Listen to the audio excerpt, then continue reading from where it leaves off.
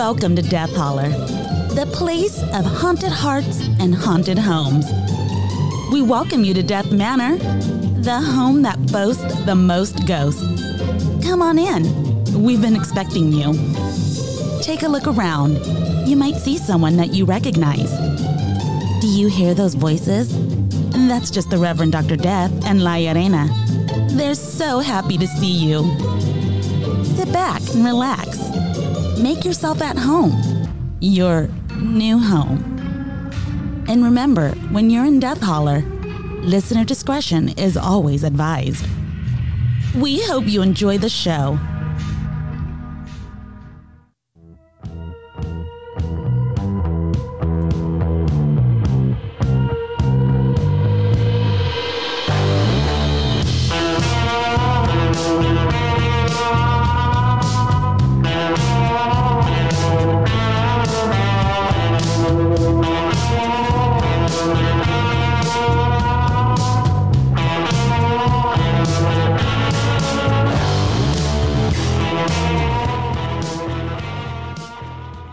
Hello and welcome back to Death Holler. I'm your host, the Reverend Dr. Death, and the spirit that's been nagging me about having too much Christmas spirit is my co-host, La Llorona.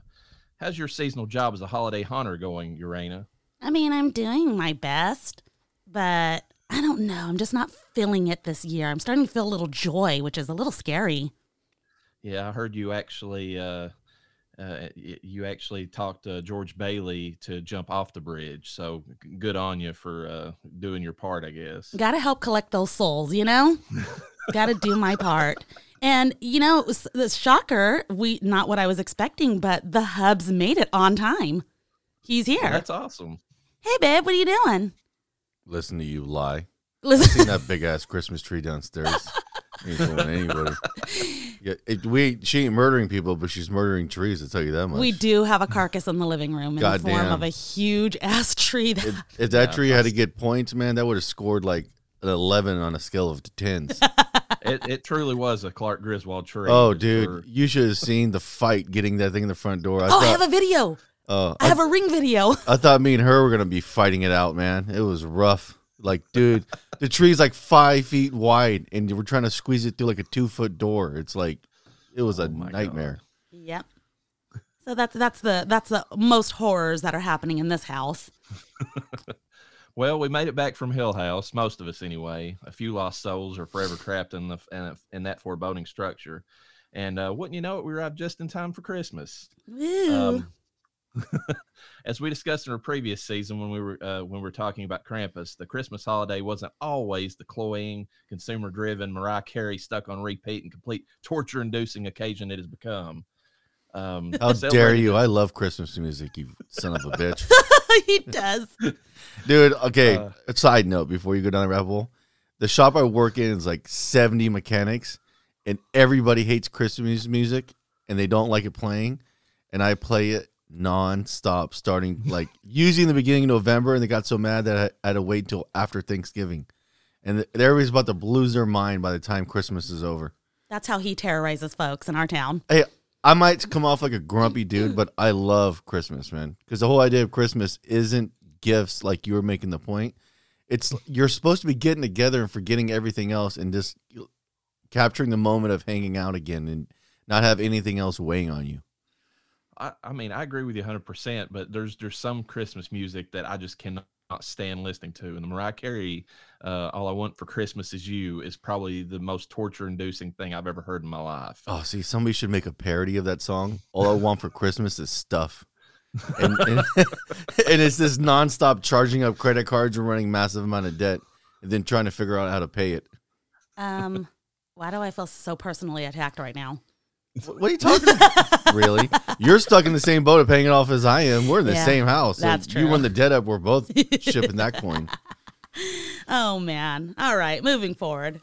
Well, celebrated at a time when the Northern Hemisphere is undergoing its shortest days and longest hours of darkness, the holiday used to have more of a horror melancholy tinge to it. And with those darker traditions, sharing ghost stories was amongst the most popular. Now, we would be remiss during our Haunted Homes and Haunted Hearts season if we didn't cover the most famous of all Christmas ghost stories, Charles Dickens' A Christmas Carol. The novel, first printed in 1843, has virtually been in print ever since and spawned countless adaptations in other media. And while we could have picked from numerous film versions of the tale, and we will discuss some alternatives, there is one that Urana and myself, and I think Noah, prefers heads and shoulders above the rest. So move close to the fire, grab your favorite holiday treat, and join us for our discussion of the 1988 classic, Scrooged. Oh, and don't forget some hot Dickens cider. Really? Some hot Dickens cider with some fruitcake?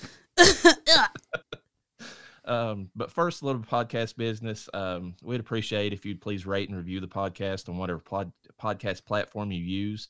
We would love to see the podcast continue to grow, and this would go a long way toward that goal.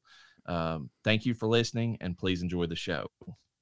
Now, first up, before we get to the talking about A Christmas Carol, have you all watched anything like Christmas horror related recently? Oh, we do every year. Anna the Apocalypse is one of them. There's that new Black Friday movie, which was actually, I like that. It was a nice slasher, cheesy Christmas horror flick. Did you get a chance to watch it yet?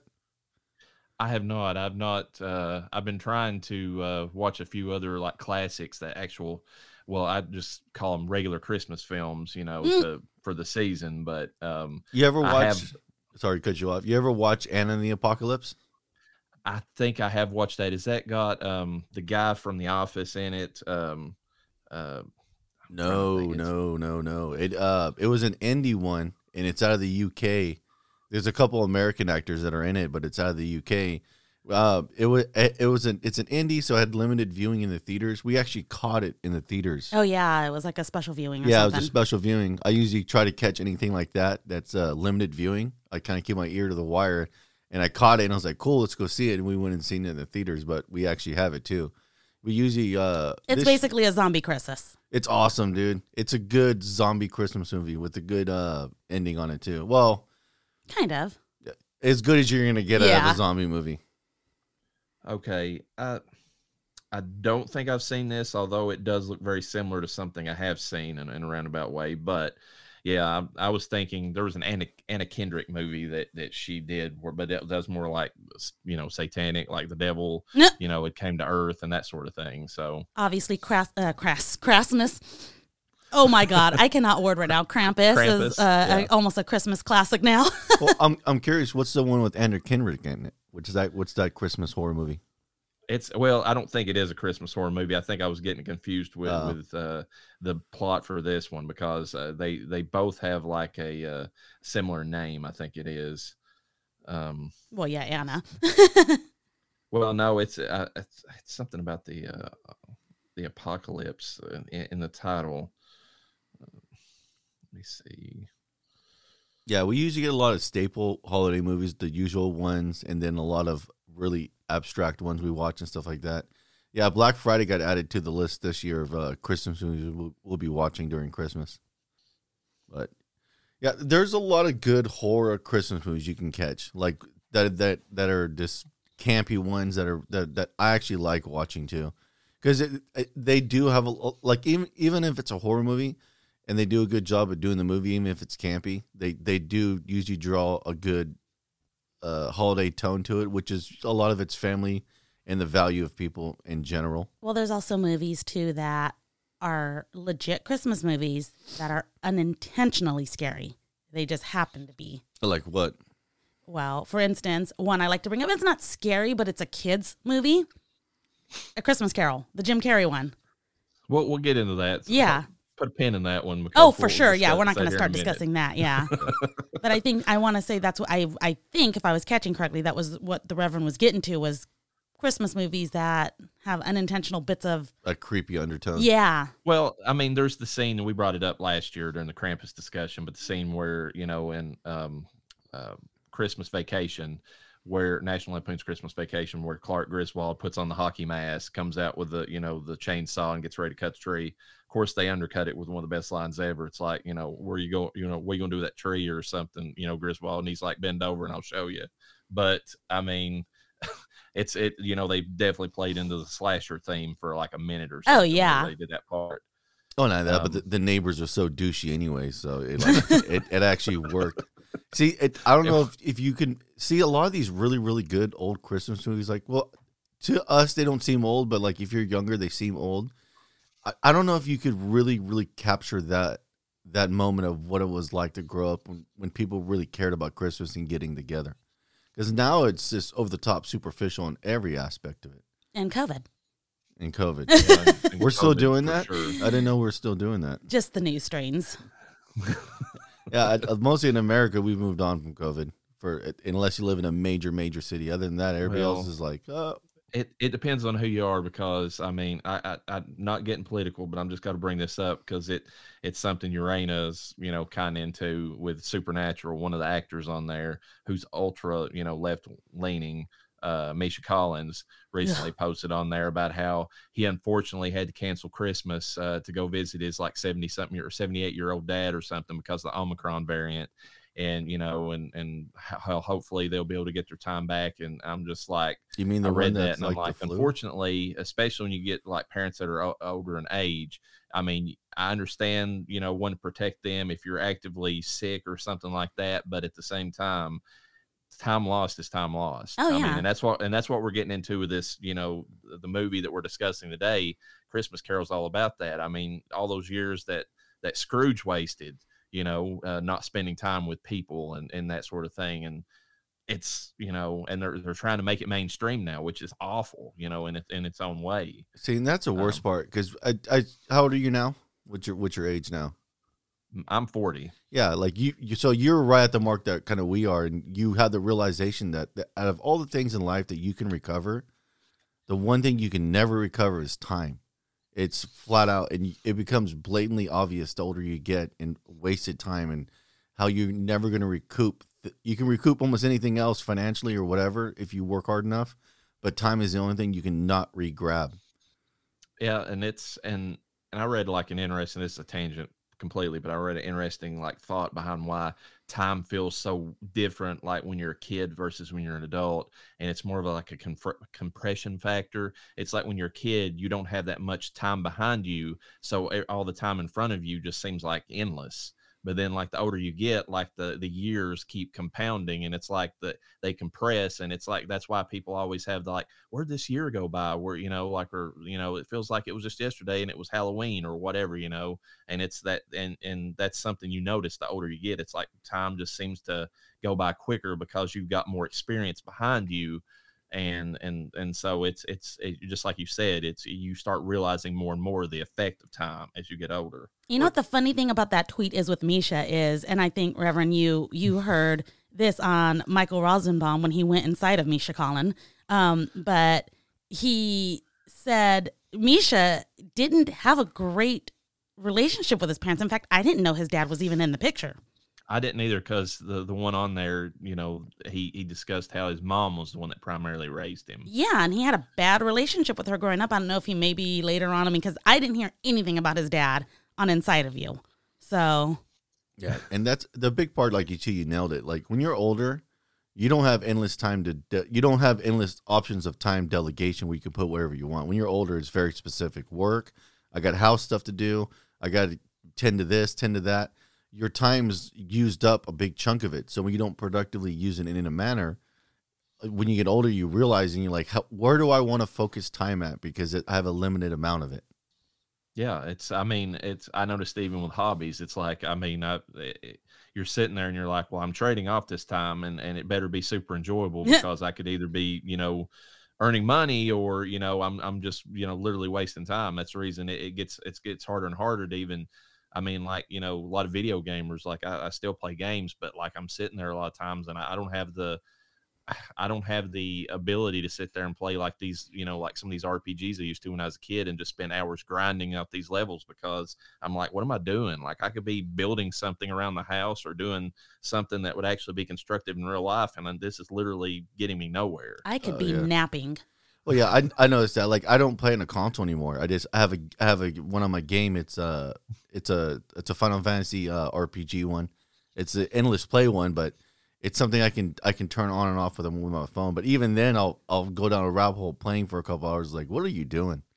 What a waste of your life. Speaking of rabbit hole, we are veering so far away from the podcast. But So no, but it anyways. all ties into it. It's you have the epiphany of time wasted and using it to do stuff. That still ties into the whole overarching arc of that story. Okay. Yeah, I think it's the main emphasis of the story. But as far as what I've been watching, I tried watching a little bit of the Elves. Me and Urena discussed this last episode. I got 2 episodes in, and I don't know that I'm gonna complete it. It's a little bit. First of all, I think it's like Norwegian, and it's got the dub effect going on where the lips don't sync up or whatever. See, I'm so glad that you did that because I wanted to watch it, and I was like, I don't know if it's worth my time. Is it too fantasy too? Because it didn't look horror to me. It's like the elf that she rescues, quote unquote, or finds out in the woods. Oh yeah, is like really. I don't know if you all watched, Christmas Chronicle with Kurt Russell. Oh yeah, that was awesome. Yeah. I feel like the elves in that are similar looking, which is not a tone that lends itself to a horror movie. I mean, yes, if they're eating you alive, which they're doing in the show, then that is. But I mean, like when you see these big, big like Yoda, like baby Yoda, like eyes. I mean, it's just like okay, I mean, and the creatures are about like maybe a foot tall if they're that big. I don't know. It just didn't hit me the right way. I'm just like, no, this isn't really getting me and if you don't like, especially a limited series like that, if you don't get your hooks in me in the first episode, I'm probably not going to complete it. They're just too, it goes back to the time thing. There's just too much out there. I'd rather spend my time watching something that's more interesting to me. Yeah. We did have the kids watch, You Better Watch Out. And that was a hit. What did you all think about that movie? I didn't watch it. The kids watched it. I don't know if you caught it at all. Oh, what is it about? It was like, per the Reverend, he had said it was like a Home Alone, but with a more of a darker. Oh, yeah. I remember you talking about it last time. Yeah.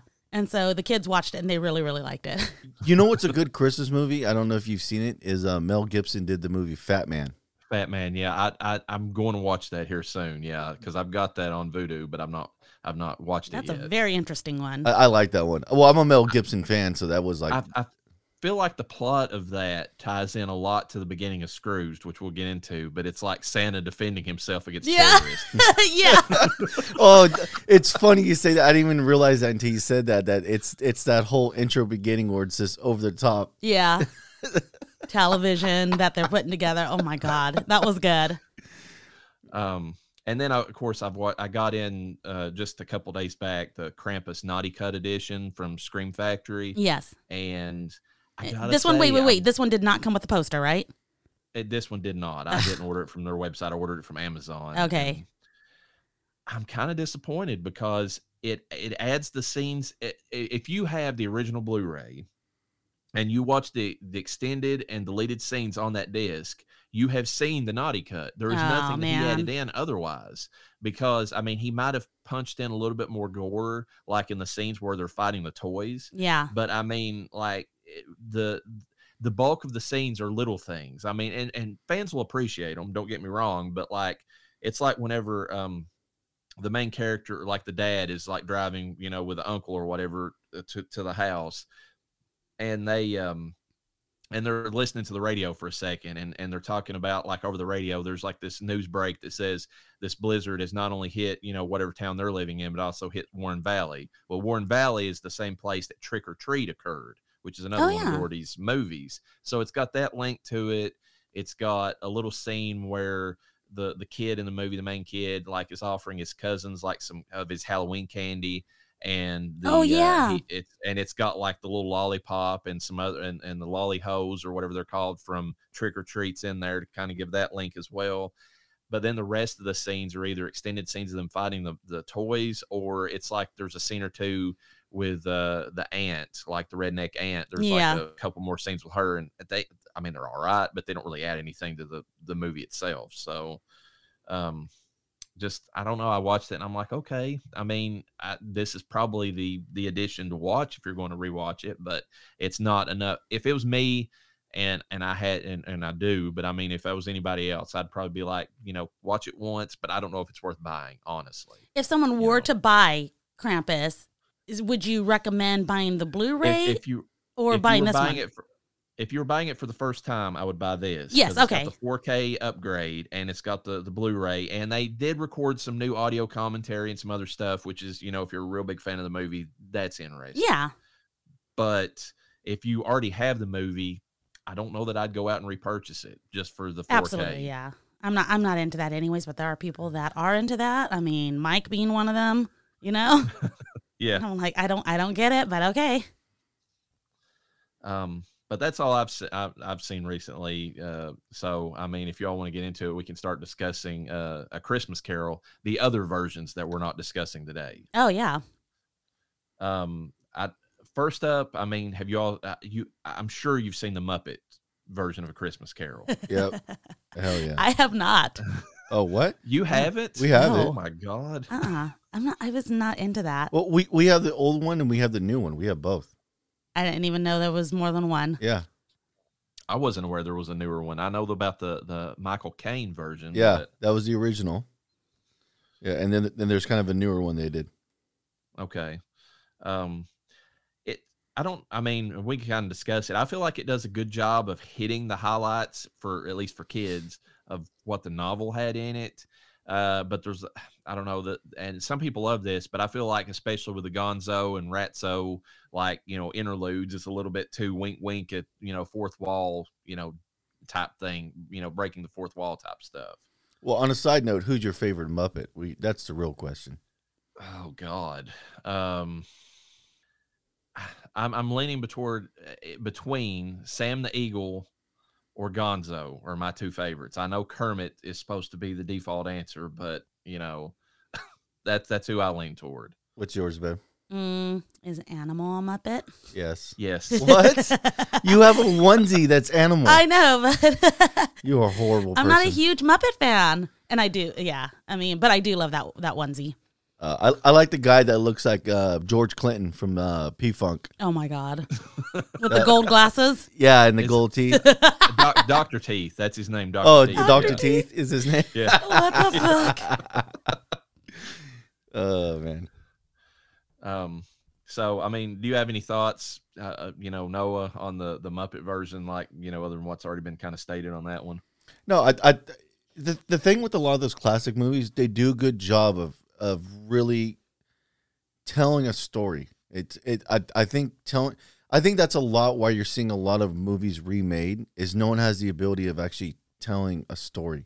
They want to rehash it. But the Muppets get to operate in a different area where they don't have to technically retell a new story. They just got to retell a story. But the Muppets always do a really good job of making it an actual story arc, which is the most critical part of anything. Like when you're making a movie, if you make a movie without a story arc, it doesn't have lasting power. You need to have a good arc in the story. Well, and there's telling a story where they're making it entertaining for the kids, but from what I gather from about every single person I've talked to about this movie is that it's also entertaining for the adults. Yeah.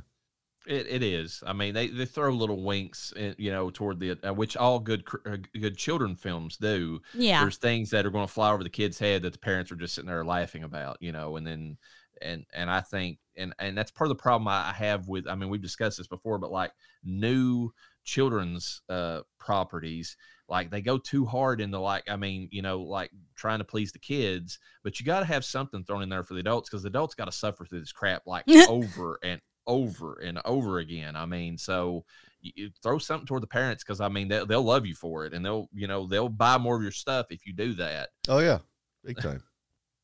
But sticking with the children's versions, there's also Mickey's A Christmas Carol, which I personally enjoy. I love that one. I probably like more than the Muppet one personally, if we're talking about the kids versions, because it's shorter, it's an easier watch, but I also love the fact that I love the fact that they took Scrooge, which is traditionally, to me, I mean, DuckTales was always my favorite Disney property.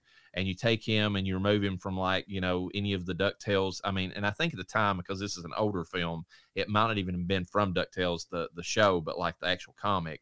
But you take him as a character and then you work in the fact that Donald is his nephew and then you work in the whole Fred, Ebenezer thing that way.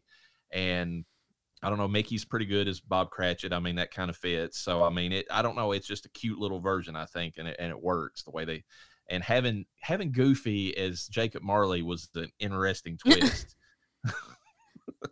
I think that actually works pretty good, though. It does. And I like the fact that they went, because this is one that I'll get into in a second. they go the route of having Jacob, like they go really into some aspects of the novel that some of the other stuff doesn't. Like they have Jacob with the rag tied around his head, and like, I mean, you know, kids won't get this, but it's really a Victorian thing that they did at the time. Whenever they would bury people, they would because they didn't wire your mouth shut like we just talked about in Hill House with Nell. Like there was a whole scene where she cuts her, you know, like the wire loose so that she can actually scream or whatever in that scene. But like in those days, like to keep the jaw from like, you know, hanging gaping open, you know, during the viewing and all that stuff, they actually just took like a simple rag and like tied it in a knot over the head, and you know that held the jaw shut. And they actually worked it into this Mickey version, which I thought was interesting. Oh yeah, I forgot about that. Do you all have any thoughts on the Mickey's version of A Christmas Carol? It like you said, it's a good fast movie, but I still like the one from the Muppets. I like it because there's anytime you can make a movie a little bit longer, you get the whole aspect of character development more. You're not fast pacing through it. I can see that and agree with that statement. Do you have anything to say, Urena, about any of this? No, because I don't watch that. Okay. She's too adult for things like that. No, but that was from when I was a kid. I'm pretty sure when the Mickey one came out. I know I've seen it, but wasn't a huge Disney fan. Oh, you're not a Muppet fan either. Yeah, you probably never watched Fraggle Rock. Yes, I did. Did you watch the Fraggle Rock Christmas special? That's hella good. I don't know. I don't think I did. Yeah, that's an awesome Christmas special. I just watched Fraggle Rock at Grandma Bean's house in the morning. I remember watching that, but I don't remember the Christmas special at all. I just remember as a kid being super scared of those big giants or whatever that were always trying to kill the Fraggles. Yeah. Well, a lot of it was humans, too. A lot of their stories interacted with humans. So when you watch that is true, because didn't they have like the old guy with the dog that was always like the trying to eat him? But the dog was always trying to eat him. Oh, my God. What? I'm going to throw one to Urena here as far as the kids' versions. Discuss the Jim Carrey creepy animated one. You've already brought it up, so let's unpin that and get into it. I think the husband and the kids were watching this for like a few years before I started watching it with them.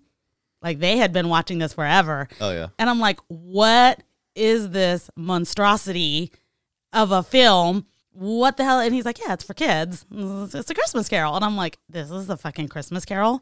This shit is fucking creepy as hell. Well, the story was supposed to be creepy. I know. And I'm aware of that now. Because I'd never even prior to A Christmas Carol, the Jim Carrey version, I had not even seen the Charles Dickens version. Like heard, read the book, nothing.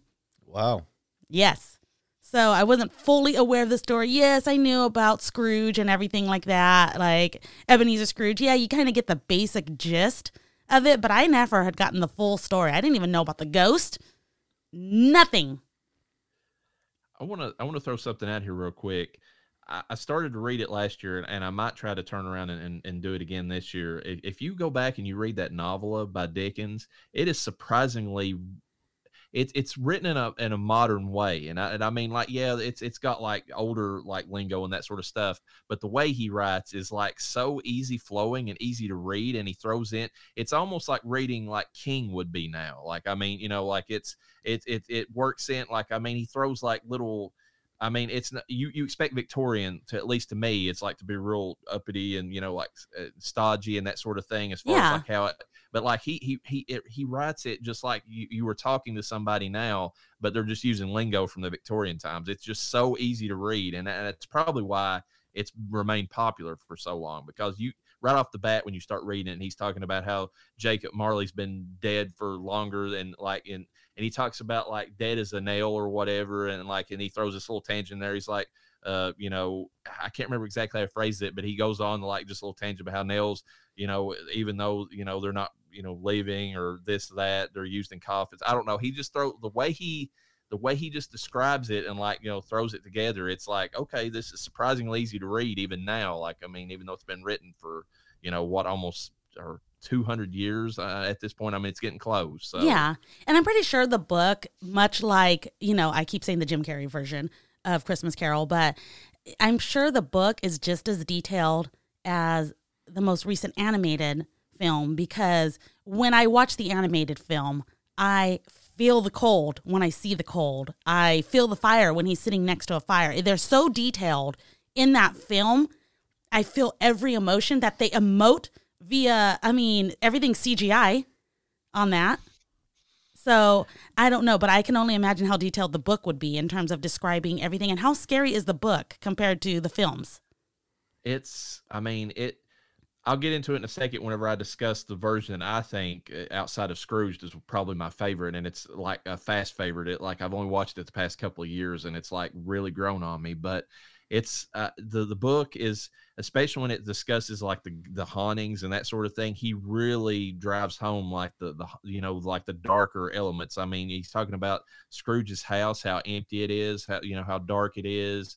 He really plays up how dead Jacob Marley looks and that sort of thing. And I mean, he goes and like, especially the parts of the story where it's talking about Scrooge, the dying Cratchit, the coals in the fire. Like he goes on to discuss just how frigid it really is. Mm-hmm. Like I said, it's surprisingly easy to read even now. Just how detailed he goes into everything.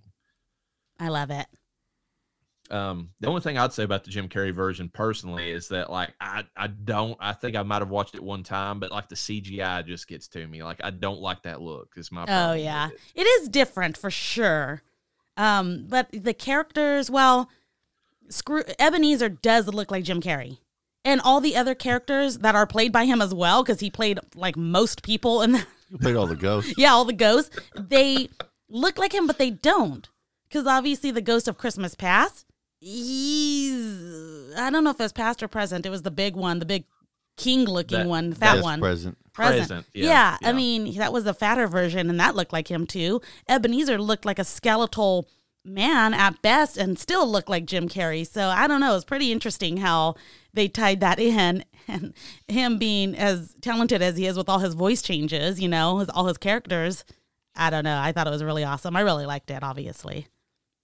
Do you have anything to throw in there about it, Noah, since you were the one that kind of introduced Urena to it? I like it. It's a well done story. Like, as much as I might disagree with Jim Carrey and stuff, he's an awesome actor. He sold it. Like, he did an amazing job, like, selling the characters.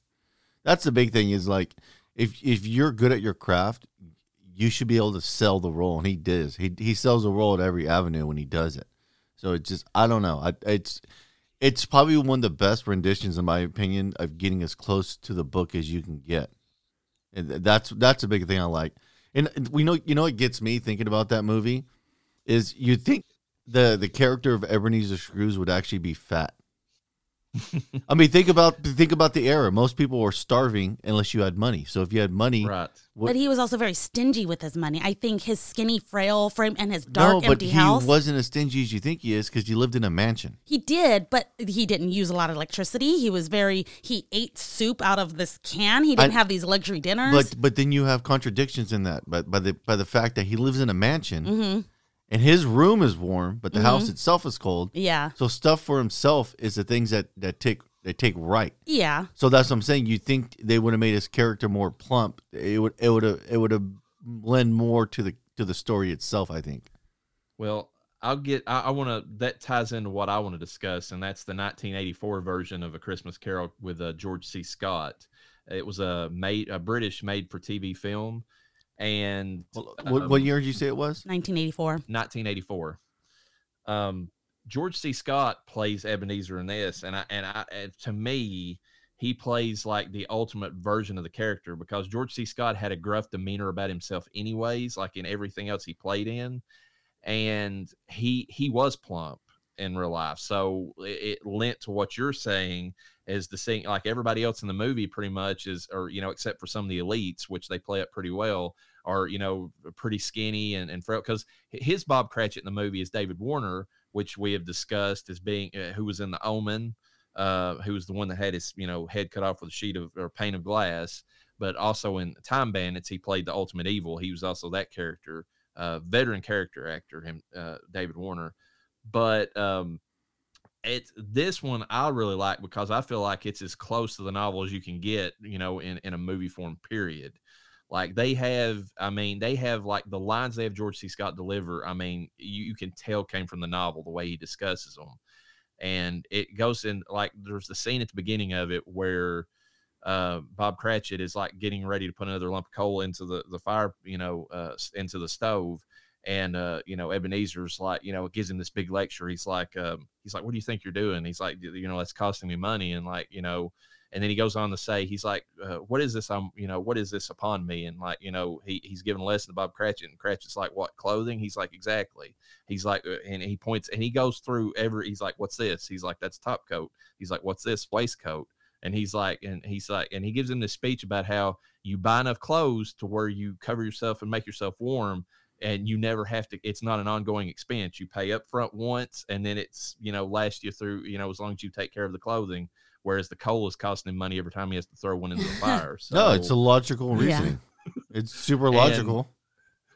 But I love the dichotomy of it, because later, whenever they show him going to his house after he's bah humbugged, and there's a scene, I got to throw this in here too. He goes to like visit to the bank or whatever right before the day's through, and there's some guys that want to buy some of his like corn or something like that, some commodity he owns. And it's such a good scene, because it shows like how shrewd he is, but also how just like he's really like cutthroat. Like the guys are like, well, you quoted us a price of this per, ounce or whatever, or barrel or whatever it was yesterday. What is the price today? And he turns away for a second, grins, and he's like, it's going to be, and he gives them a price that's inflated. And they're like, what? And they're like throwing, going out of their mind. And he's like, well, he said, and they throw that price back at him. He's like, that was yesterday's price. This is today's price. If you want it, if you wait, it's going to be even higher tomorrow. And And I mean, it just plays into, showing how good of a businessman he is, but just how awful of a person he is when it comes to like just being cutthroat and that sort of thing. But then whenever he goes home at night, after all this, like his house is completely desolate. Like, I mean, yes, it's got, a few like grand pieces of furniture and all that, but you can tell that it's not lived in. Like he barely spends any time there. There's cobwebs everywhere, dust all over everything. The only room in the house that has any sense of being lived in is his bedroom. And you can tell that he just literally goes home, eats his meal at his bed. That's where he's eating his can of soup. Yeah. And then he just lays down and sleeps for the night and gets back up and goes into his office. His office is where he spends his life at, just, working with his money, collecting coin and really not doing anything with it. And I love that, because it shows that even though he's such a good businessman, he doesn't know how to live even for himself. Like, I mean, he doesn't use his money, and he makes a point in the movie of saying that whenever the charity workers try to come up and get him to use, and he's like, why would I help somebody else celebrate Christmas when I don't celebrate anything myself, And it's kind of a sad point. Like he's so miserly, he won't even let himself enjoy anything with his money. No. Well, I think that's the shortfall of people. You spend your whole life accumulating wealth, never learning how to utilize it, and then you get to the point where you're older and you're still stuck in the mentality that like I need to accumulate it, but you don't realize that like you're now racing against the end of your life. So you've accumulated everything, but of what use? Yeah, I mean, and you served. I mean, even if you want to throw out the joy of charity and of giving to other people, which there is such a thing. I mean, human beings do respond to that whenever it's freely given and not taken, at the behest of the government. But like whenever if you take all that out, I mean, even not living for yourself, I mean, it's you can tell that he's just wasted his life in the pursuit of just just money and wealth. And I also love in the movie, like they really play up the horror elements in this movie, this 1984 version, because when Jacob Marley shows up, the actor they have playing him is done up to where he is. I mean, not only is his clothing in a gray shade, like, they kind of portraying some other stuff, but his skin is like this deathly gray color. His eyes have those lenses on them to make them look like they're cataract, like the dead, like bluish gray look. He's got the actual, handkerchief that's tied around, like top knotted on his head, holding his chin in place. And to be able to talk, he has to undo that, and his jaw just like gapes open, like in this death, like, way. And whenever he goes to whenever Ebenezer's like playing, with him a little bit and saying, well, there's this great line, and I think it's directly from the book. It's like, well, you're more gravy than of the grave or whatever. He's talking about how he's more like Jacob Marley is not really an apparition, but more like something brought on by like bad stomach or upset stomach, something that he ate. And Jacob Marley gets pissed off in this version and like starts screaming at him, and it's like it's really well done. Like the actor really like makes you feel like I'm threatening you right now. Do not tempt me one more time with your your bullshit. I'm here for a reason, and listen to me. Yeah. And of course they have the chains all over him, the lock boxes, and they've got like they really feel like they've got a weight to him. Like like he struggles to even sit down to talk to Ebenezer in this one just because of how how much they've got him covered up. And I mean, they bring it, of course, the Ghost of Christmas Present, and future and all that. They're different because I think present is, or past starts out being like in the books is more like a fairy type character, and then the present is like the big kingly guy that you're talking about. They play that up. But whenever they bring the one back that's the Grim Reaper type, of future at the end of it, they do a really good job because you never see it. It's just like this deathly, like Grim Reaper look off in the background, and like it floats and has like these billowing, like death shrouds or whatever. They really played the horror element in this one. I feel like. I actually want to see it now after you're talking about it. I think I remember seeing it when I was a kid, but I didn't pay attention to it. But after hearing you talk about it, I'm super interested in rewatching it now. It really, to me, I mean, like I was really surprised that, especially for a made for TV movie, like how much they worked into it from the novel. I wonder how many people back then were like slightly appalled by, how scary. Maybe they thought it was like this is a family film, People, what makes me laugh is the same people that would say that would be the same people that never read the book. Well, yeah, of course. The original. Yeah. And so it's like, really? Do you know the story? Oh yeah, I know the story. I was like, okay, like. I mean, obviously, I don't question. Our kids love the one that we watch all the time. They love it. I mean, even our teenager, like she's a picky one now. She's a teenager, but even she will sit and get stuck in it. And although I was looking, I was like, this is a fucking kids movie. And not once I was like, oh my God, what are my children watching? But still, I was like, holy shit, man! Like this is Disney.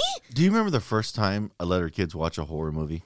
Not really. I don't think I remember. It's been so many horror films ago. I think the first movie I let our kids watch was Nightmare on Elm Street. Is what it was. Oh, that's a good one to start with. I remember watching that when I was a kid. Our babysitter came over and brung it. I think I was 6 years old when we watched it, and it blew my mind, dude. I was like, "What is this all about?" Did you have nightmares?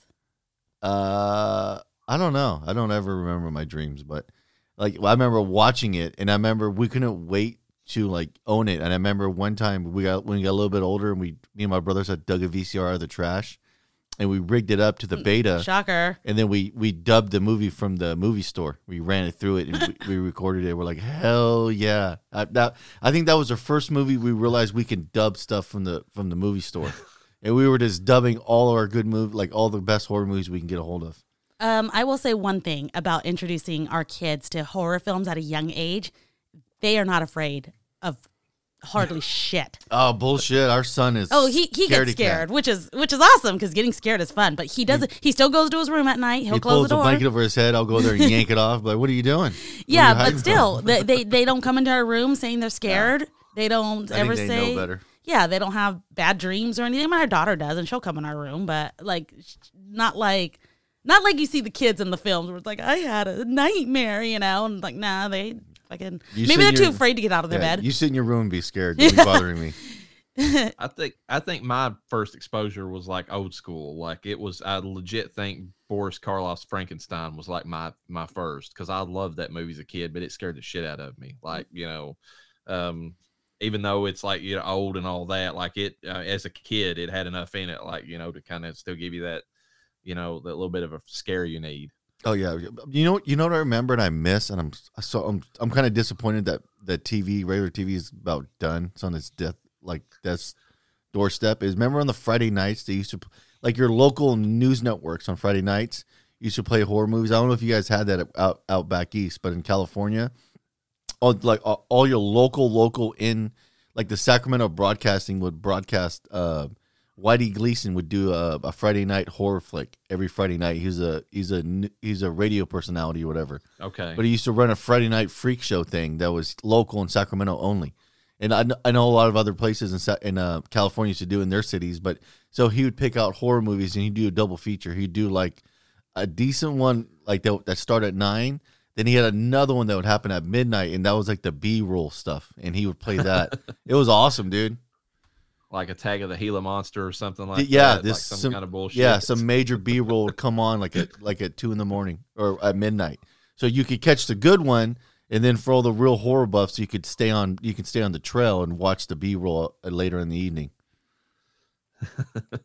Those are always cool. I don't think we had anything quite like that where I live at, but there was like channels, especially around Halloween, that would play all the old classics like Lon Chaney, Wolfman, and all that stuff, for sure. No one does that anymore. See, we have that, and I've tried to watch that with my kids, and they don't want anything to do with it. Not even your son. Your son loves old movies. He fucking loves old movies. He likes the old comedy stuff. He likes old comedies, yeah, because he did ask about when we were watching, oh, God, I forgot what I was watching. He's like, is it funny?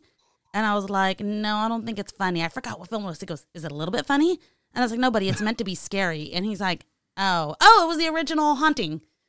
Oh, he probably did. He saw it. He got excited. He sat down with me, and then he's like, it's not funny. And I was like, oh. I was like, no, buddy, this one. I'm wondering if he would like something like Abbott and Costello Meet Frankenstein or something like that. He would, because we watched a ton of. I got all the Groucho Marx movies from the 20s. He loves Groucho Marx. Yeah, so because the comedy's stellar. Even today, that comedy holds up hella good. So we have them all. The funny thing about Abbott and Costello is there's a lot of like even edgy humor today. Like they're sitting there talking about all these women that or at least the fat one, is talking about all the women he's going to be like dating that night or something. Hey, he's going to be like, and you're surprised when you hear it, and like, man, this is kind of stuff you expect something, to hear nowadays, but like, they got by with it even then. Yeah, well, Groucho Marx was huge into that. They were always about chasing down women. They were hound dogs, and that's from like the 20s and 30s. So it tells you the mentality has always been there about people. We just try to act like it's not. I feel like the 50s is what really, like, I think the 20s, 30s, and 40s, you saw a lot of that stuff, and it seemed more modern than, like, the stuff from the 50s and 60s, because they had that whole, like, we're too good for this. We're, real buttoned down, even though they were doing, everything that humans always do. It's like they put out, like, the censorship, I feel like, was more in the 50s and 60s than it was, like, and they came back out of it, and we're back where we're at now. But. Well, Lenny Bruce was a big guy that broke comedy back then. Like, back then, That's true. Yeah, nobody could do.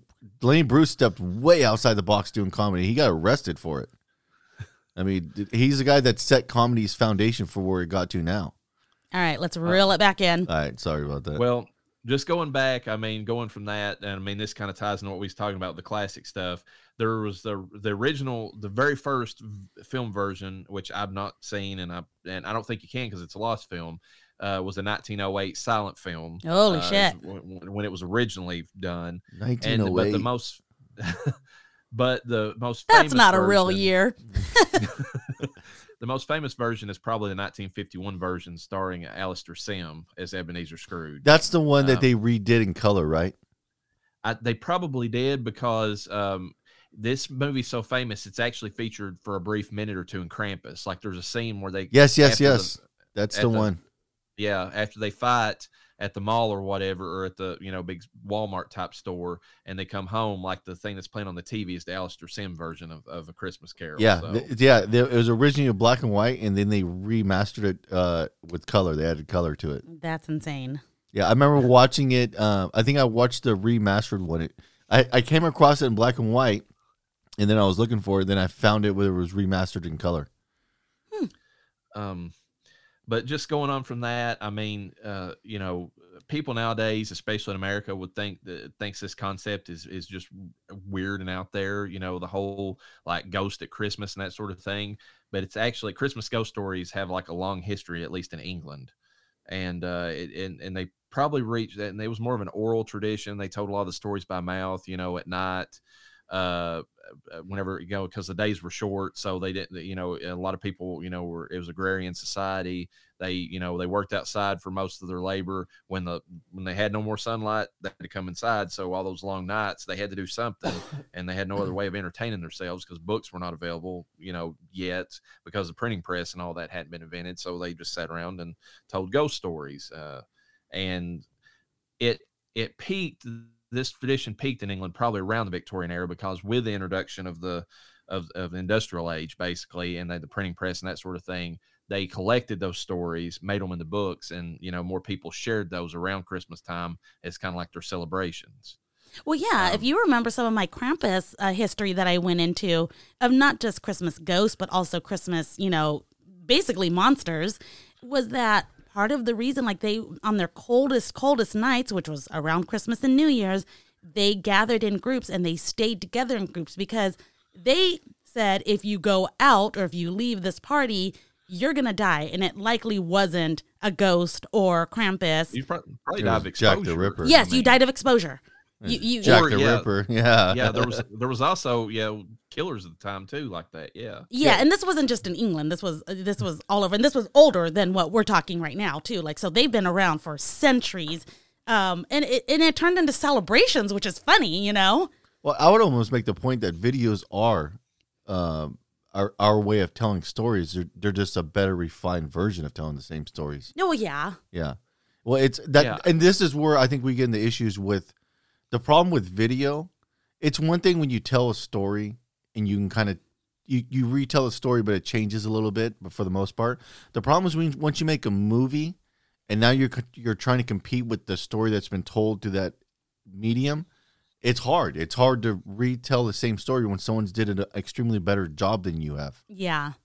Well, and there's also the fact that the human imagination, whatever is personally scary for you, if you're being told a story or if you read a story, you can supplement that in there and use your own mind to play upon your worst fears. When it's given back to you by somebody else's version or somebody else's fear, going back to Poltergeist, talking about Steven Spielberg and his own fear of like the evil tree outside or the clowns or whatever. Well, if that's not your particular fear, it's almost like comedy. It's individualized. It doesn't hit the right way. Yeah. So whenever you codify something in the video, it's like some people respond to that because that's is similar to what they're afraid of. But if you tell somebody the story, they make that boogeyman into whatever is their, biggest, fear in general. So I kind of feel like that's a little bit of the loss you get whenever you make something finalized in the film like that. But the reason I bring it up about the ghost stories being weird in America is because they never caught on here as a tradition. Oh, no. We never told ghost stories at Christmas because of two different reasons.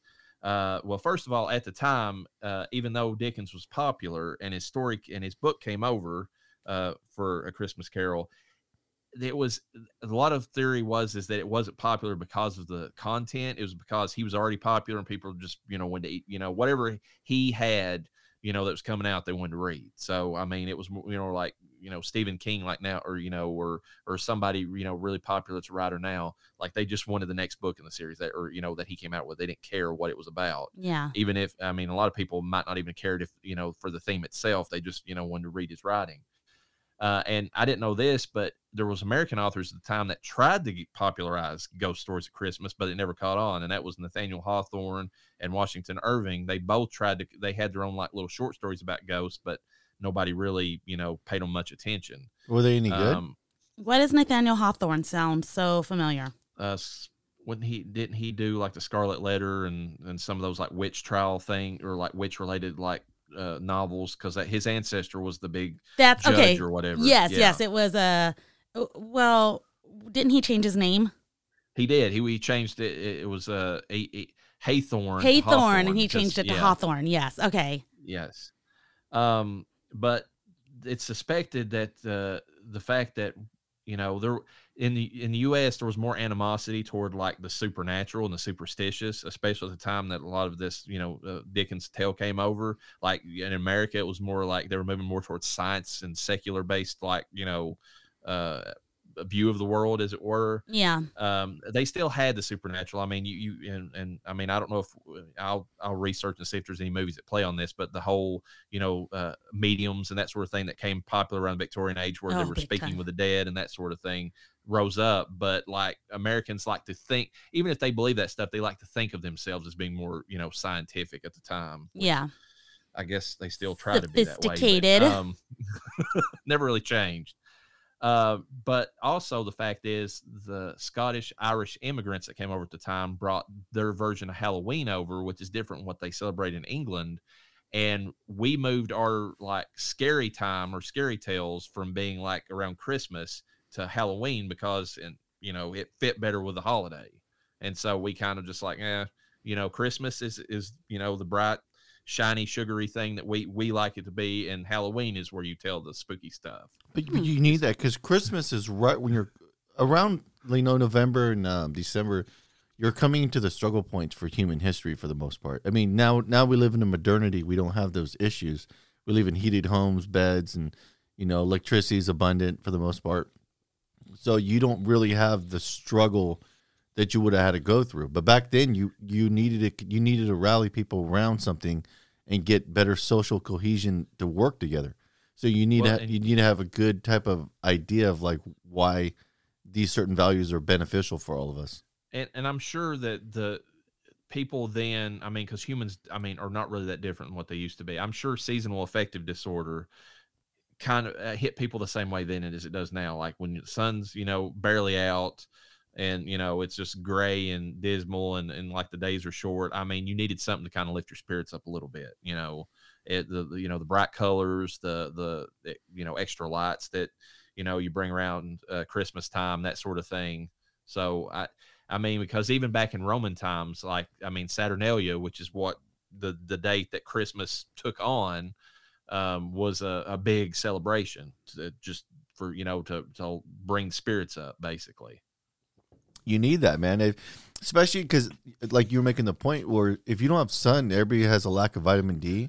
So your body's ability to process a lot of your genetic operation gets diminished. So if you're a compromised person already, and you don't have the ability to stave off a lot of things, I mean, you're going to have dwindling population over natural causes.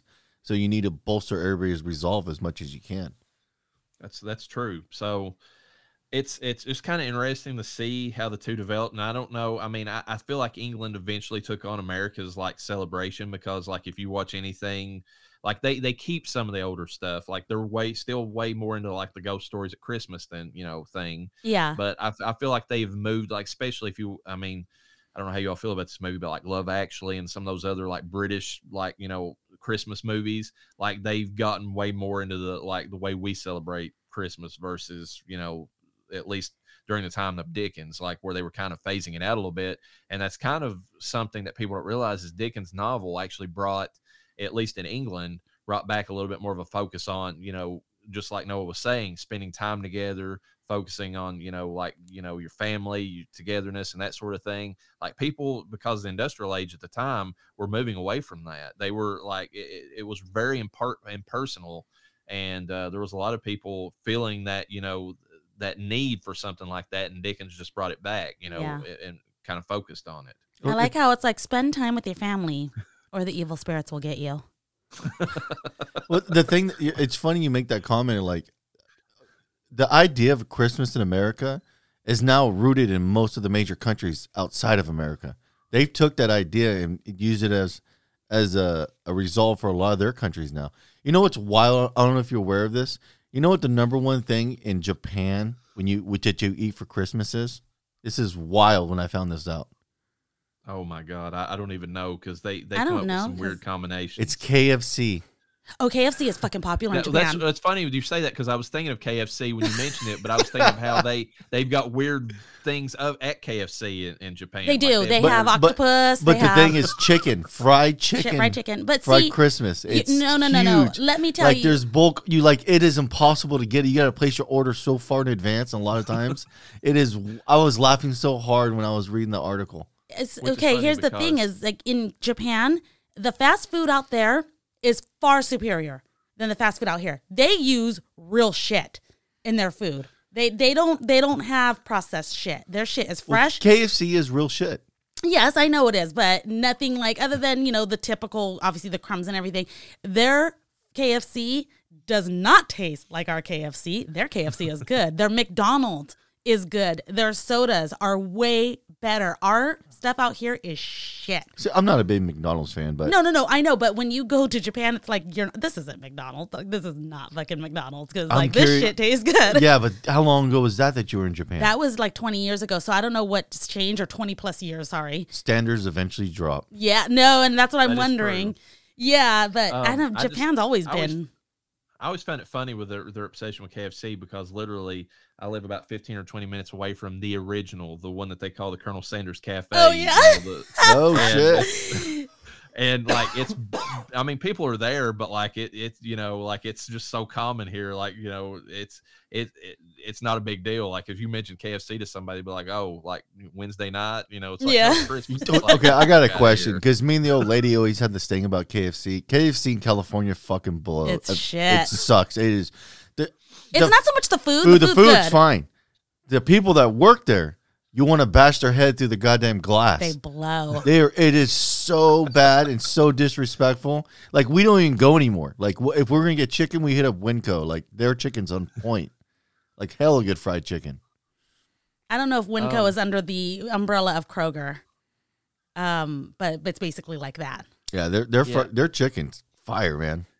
We don't have the problem necessarily with the I mean, it depends on the place, obviously, staffing is just, different from place to place. I've never really had a problem with the staffing at a KFC, but like anybody from Kentucky can tell you that whenever they changed from the name Kentucky Fried Chicken to KFC and they changed the way they cook to be more like, I don't know, like healthier or whatever they claim that it's supposed to be. It tastes less healthy now. They changed from like cooking in like traditional fats or whatever to like whatever they use now. We could tell the difference like around here, and like there's a lot of people. I mean, we obviously still eat it, but it's just like that's not the Kentucky Fried Chicken that we grew up on or knew. Yeah. And it's kind of funny because Lee's famous recipe is more famous or is more popular around here, and that was like the Colonel's nephew that started that. Like it was he branched off and formed his own like chicken place basically.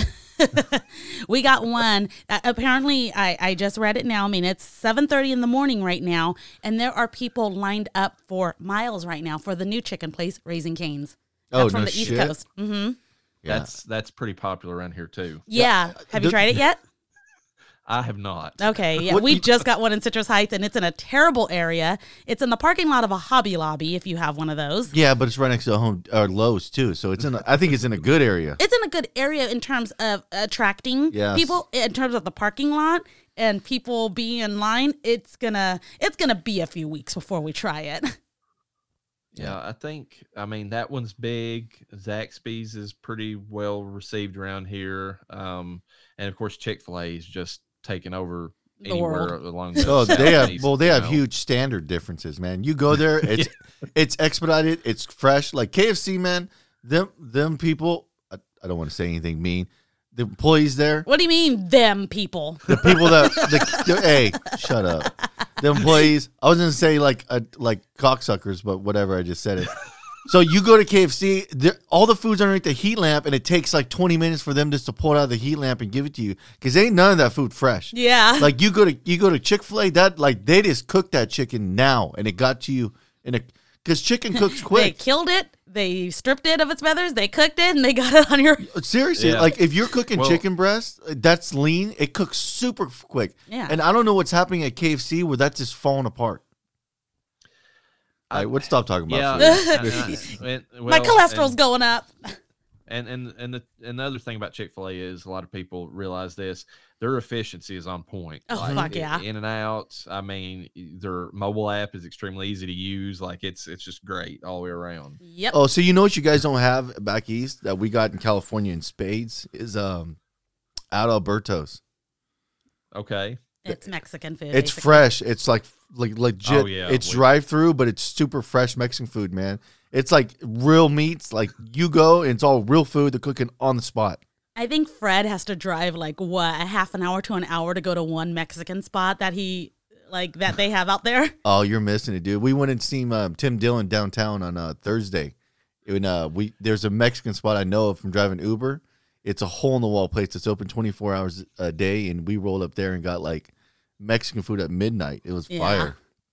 It's hella good. I mean, we have a ton of them around here, but like, you always wonder, it's like, are we getting, I mean, they're staffed by, people who are, Mexican, but like you never know if they're, like the traditional ways are being used or if it's the Americanized version, just the Well, yeah, because their version of Mexican food would be like our version of Southern food out here. We don't have real Southern food. We know that. Remember when I got those fried green tomatoes and I was super excited and I was like, I still know that these are not real fried green tomatoes. You know what the benchmark is for a good Mexican restaurant? Can anybody speak English? No? Then that's where you want to go. That is 100% the restaurant you want to be getting Mexican food at. Yeah, but then they look at me and they want me to speak Spanish and I don't, and then I'm being shamed by my own people. Habla no Spanish. Spanish. Oh my God. Spanish. Hablo Castellano. No habla Spanish. No, I don't speak Mexican. That's what you gotta do to it. No hablo Castellano. Oh my God. All right, let's get back on track. We're fucking off the rails. Move on to the main film discussion. Let's start talking about Scrooge. Let's talk about the fried chicken in Scrooge. Yes. So we're talking about Scrooge tonight. It's the 1988 film directed by Richard Donner, who made The Omen, the first Superman movies. I believe he was involved with Gremlins. I mean, he's very famous. Gremlins, another Christmas classic. With the composer of Danny Elfman, which you can tell instantly when you watch this movie because it sounds like a Danny Elfman film. I didn't even fucking catch that. And I always catch Danny Elfman's fucking... I love his music. I love his music. He's such a fucking artist. And that's the reason we chose this one, because the horror elements in this one are probably more pronounced than even the one I was talking about, just because you've got the Danny Elfman score that adds to the eerie, Danny Elfman music. And you get like the visual effects that are, ramped up big time when it comes to the ghosts and that sort of thing. Yeah. It all plays a part. The principal players in this, obviously Bill Murray, who plays Frank Cross, who's an 80s era corporate greed version of Scrooge. Obviously famous for Ghostbusters, Groundhog Day, Caddyshack, Zombieland, Dead Don't Die, Ed Wood. It's Bill Murray. Everybody knows Bill Murray. We have Karen Allen, who plays Claire Phillips, who is this version of Belle, which is Ebenezer's love interest in the original novel. Mm-hmm. She was originally in Animal House. She played in Indiana Jones and the Raiders of the Lost Ark. And then she was in The Sandlot, surprisingly. I don't remember her in that, but that's what Google brought up whenever I looked up her name. We have Bobcat Goldthwait. Oh my God. Playing Elliot Loudermilk, who is our first part of Bob Cratchit. And I'll get into that in a second, but he doesn't fit the entire part of Bob Cratchit. Yeah. He obviously Police Academy was a big film for him. Shakes the Clown is a weird one that he did, which is about this depressed alcoholic clown. And he was also in a horror film called Willow Creek, which I believe was about Bigfoot, if I remember right. We have Alfre Woodard, who plays Grace Cooley, who is the other version of Bob Cratchit. Both of these characters like assistants to Frank Cross, and it's like you get I don't know, it's like Loudermilk is more like the way if Scrooge just got completely tired of Bob Cratchit's shit and just fired him and threw him out. And then Grace is like the one that stayed, but also has the kid, her version of Tiny Tim. Yeah. That's where you get her version in at. She was actually in Annabelle, as far as a horror film goes. She was in the 2019 live action, CGI version of A Lion King, and The Family That Prays, Preys, Clemency, and she was also in the Luke Cage series recently, which she's been getting a lot of work in the last few years. Yeah. Her. We have John Forsythe playing Lou Hayward, who is the Jacob Marley of the story. In this version, he's the former boss of Frank Cross, who comes back from the dead and has those good visual effects we'll get into about a little bit later. Not really known for any movies. He was mainly known for like TV shows like Charlie's Angels and Dynasty. Yeah, that's what he came off as when I saw him. We have David Johansen, who plays the ghost of Christmas Past, who, if you're old enough, as a musician who went by the name of Buster Poindexter, who did the song Hot, Hot, Hot. He also did a movie called Above the Shadows. He was in the the Tales from the Dark Side movie, and he's a good friend. And the reason he was hired for this movie, actually, there was another musician that was going to be hired in his place, but they went with him because he's friends with Bill Murray in real life, and that's also the reason he's in A Very Murray Christmas. Oh my God. The Netflix special that Bill Murray did, around the holiday. Yeah, but he nailed that role of being that character. His ghost is probably one of the best ghosts in that movie. Yeah, I thought he was Benicio del Toro at first. Oh, really? Yes, I thought he was Benicio del Toro. See, I knew him as a musician. I've seen. I didn't know him. Yeah, like he has that famous Christmas song. Is that You, Santa Claus? Well, so many people have done that. No, but his is like a comedy one. Oh, okay. It's a. Pull up your phone and watch it. He definitely, like Noah says, he just stands out. Like he is one of those bigger than life, especially in this movie. Like the way he plays the character, his accent and everything just plays in.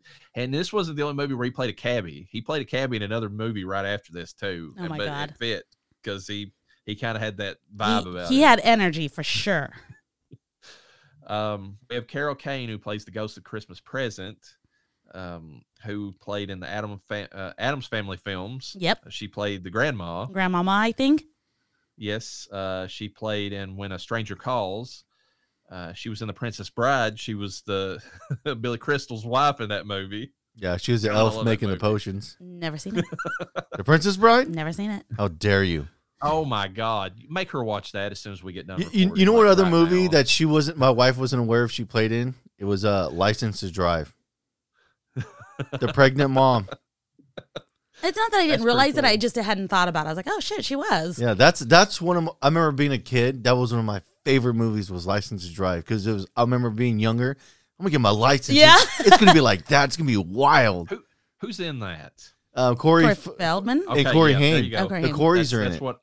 Yeah, the two Corys. Yeah, that's what I thought. So. Yeah, and that's an awesome movie. That's a hell good 80s dead-on movie.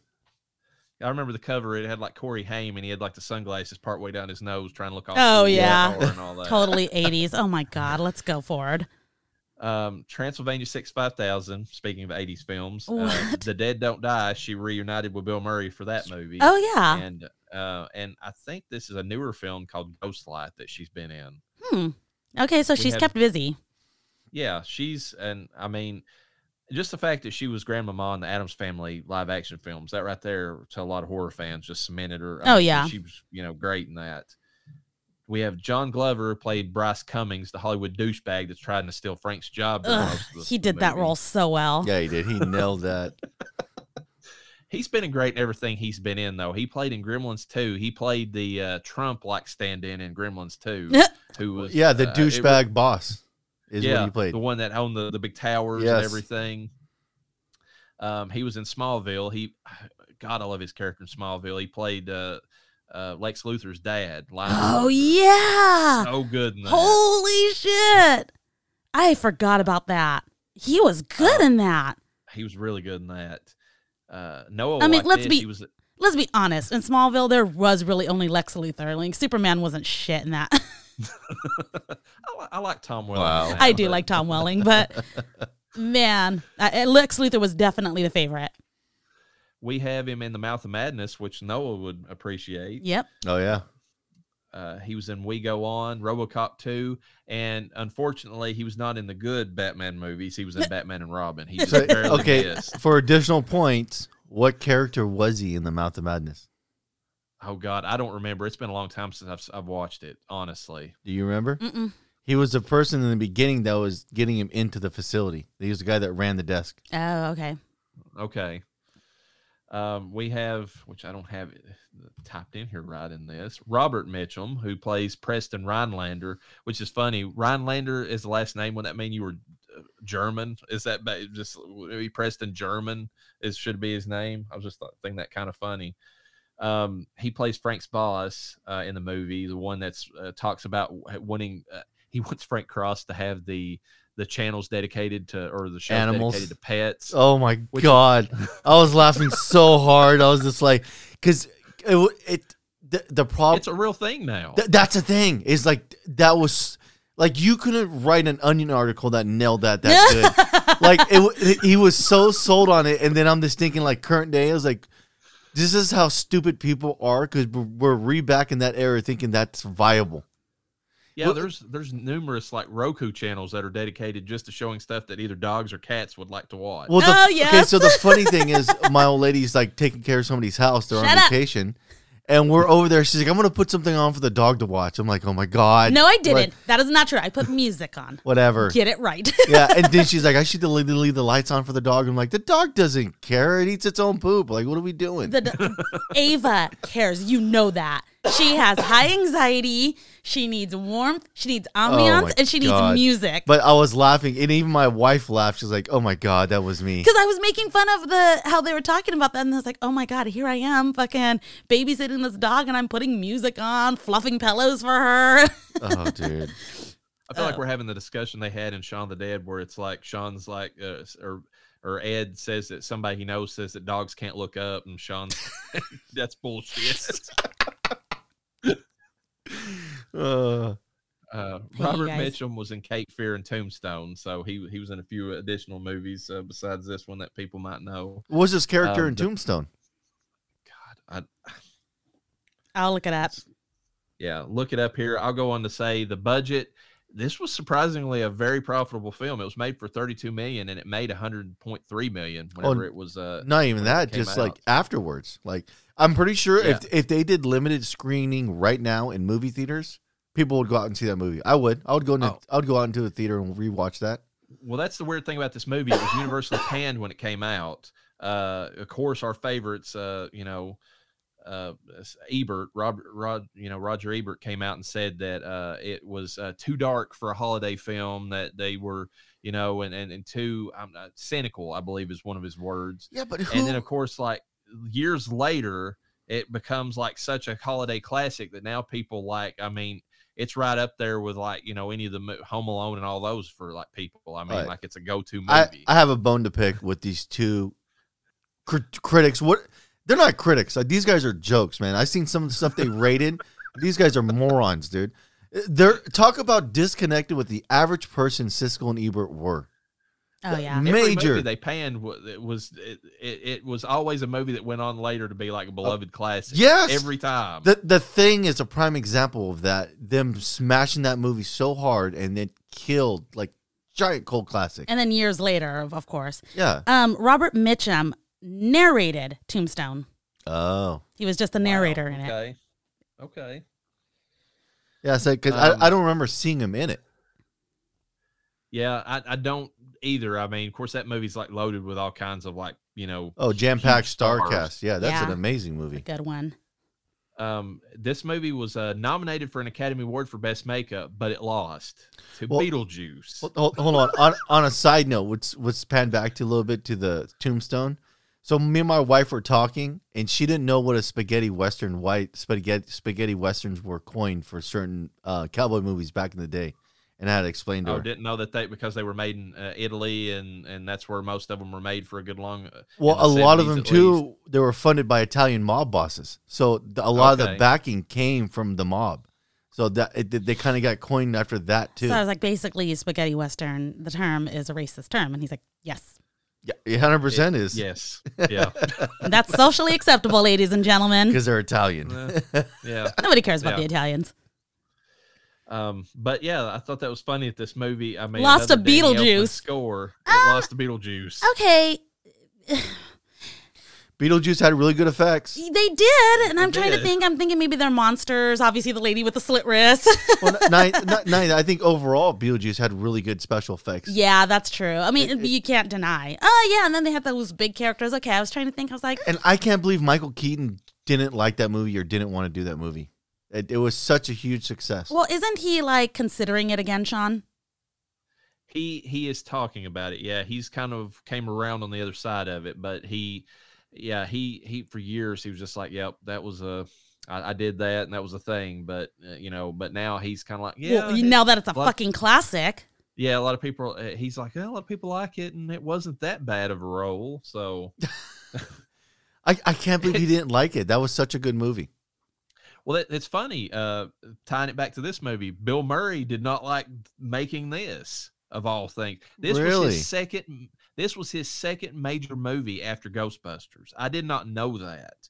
You think of Bill Murray as like this prolific, actor, but he had his SNL days. He did Ghostbusters. The guy stopped acting altogether and lived in France for a while, and he almost did not come out of retirement, period, but he agreed to do this film. And when he made this film, a little bit of trivia about it, him and Richard Donner did not get along whatsoever making this movie. Because he claimed that Donner was always like saying louder, louder, louder. So if you see like Frank Cross like screaming, which he does a lot in this movie, it's because and Bill Murray makes the snide comment like in some of the like commentary about it. He's like, I thought the guy was deaf because he kept saying he did everything louder. Oh my God. And Bill Murray like ad-libbed like almost all of the lines of this movie, which is amazing. Like, oh yeah, really? That's awesome. So he did some Larry David shit.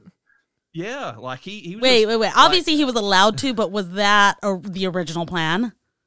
No, Richard Donner was like basically when he realized what Murray was going to do, he was just like, okay, you. It was basically like being like the ringleader of a circus. At that point, he kind of had to try to steer it back toward the movie itself, but he just had to let him go and do his own thing because he knew that he couldn't get Murray to, they were having such a fractious, relationship anyways. He just had to do whatever he could to get Murray to finish the movie. Which is funny because like, how does that work for the other actresses? Like you're waiting for the one actor to finish their line so you can continue your line. And you're like, the line was. But you know what? That's maybe that's some of the magic what makes the movie good because a lot of it becomes this thing where it feels more tangible. Like he's not doing a rehearsed like script. A lot of it feels a lot in the moment. Well, when I was watching this film, I was thinking this feels like Bill Murray because a lot of his films, I'm sure he does that. In Zombieland, we definitely saw it.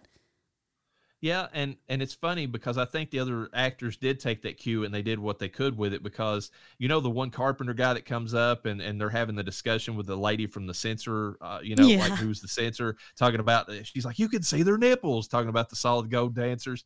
And like the Carpenter, like Bill Murray says a line about their nipples. It's like, they're great nipples. And then the Carpenter's like, yeah, them are some nice nipples. That was ad-libbed. Like that guy wasn't supposed to say that. Like, but it worked. It worked. Hey, if we're looking at the grand scheme of things, they were nice nipples. They were nice nipples. Am I allowed to say that, or are you gonna get mad at me? I don't have anything to throw at you. They're nice nipples. They were nice nipples. I was like, oh, you can see her nipples. And I'm sure Bobcat or Goldthwait, ad-libbed along, along with Bill Murray because he kind of gives that vibe, being a comedian himself. Yeah. I could see him playing off that energy and going his own, which I love Elliot in this movie anyways. Like he's got all, because Bobcat's got that weird, like, he's almost like he's high on meth all the time, like the way his energy was and everything he did. And he just brings that to the role and just kind of plays off of it.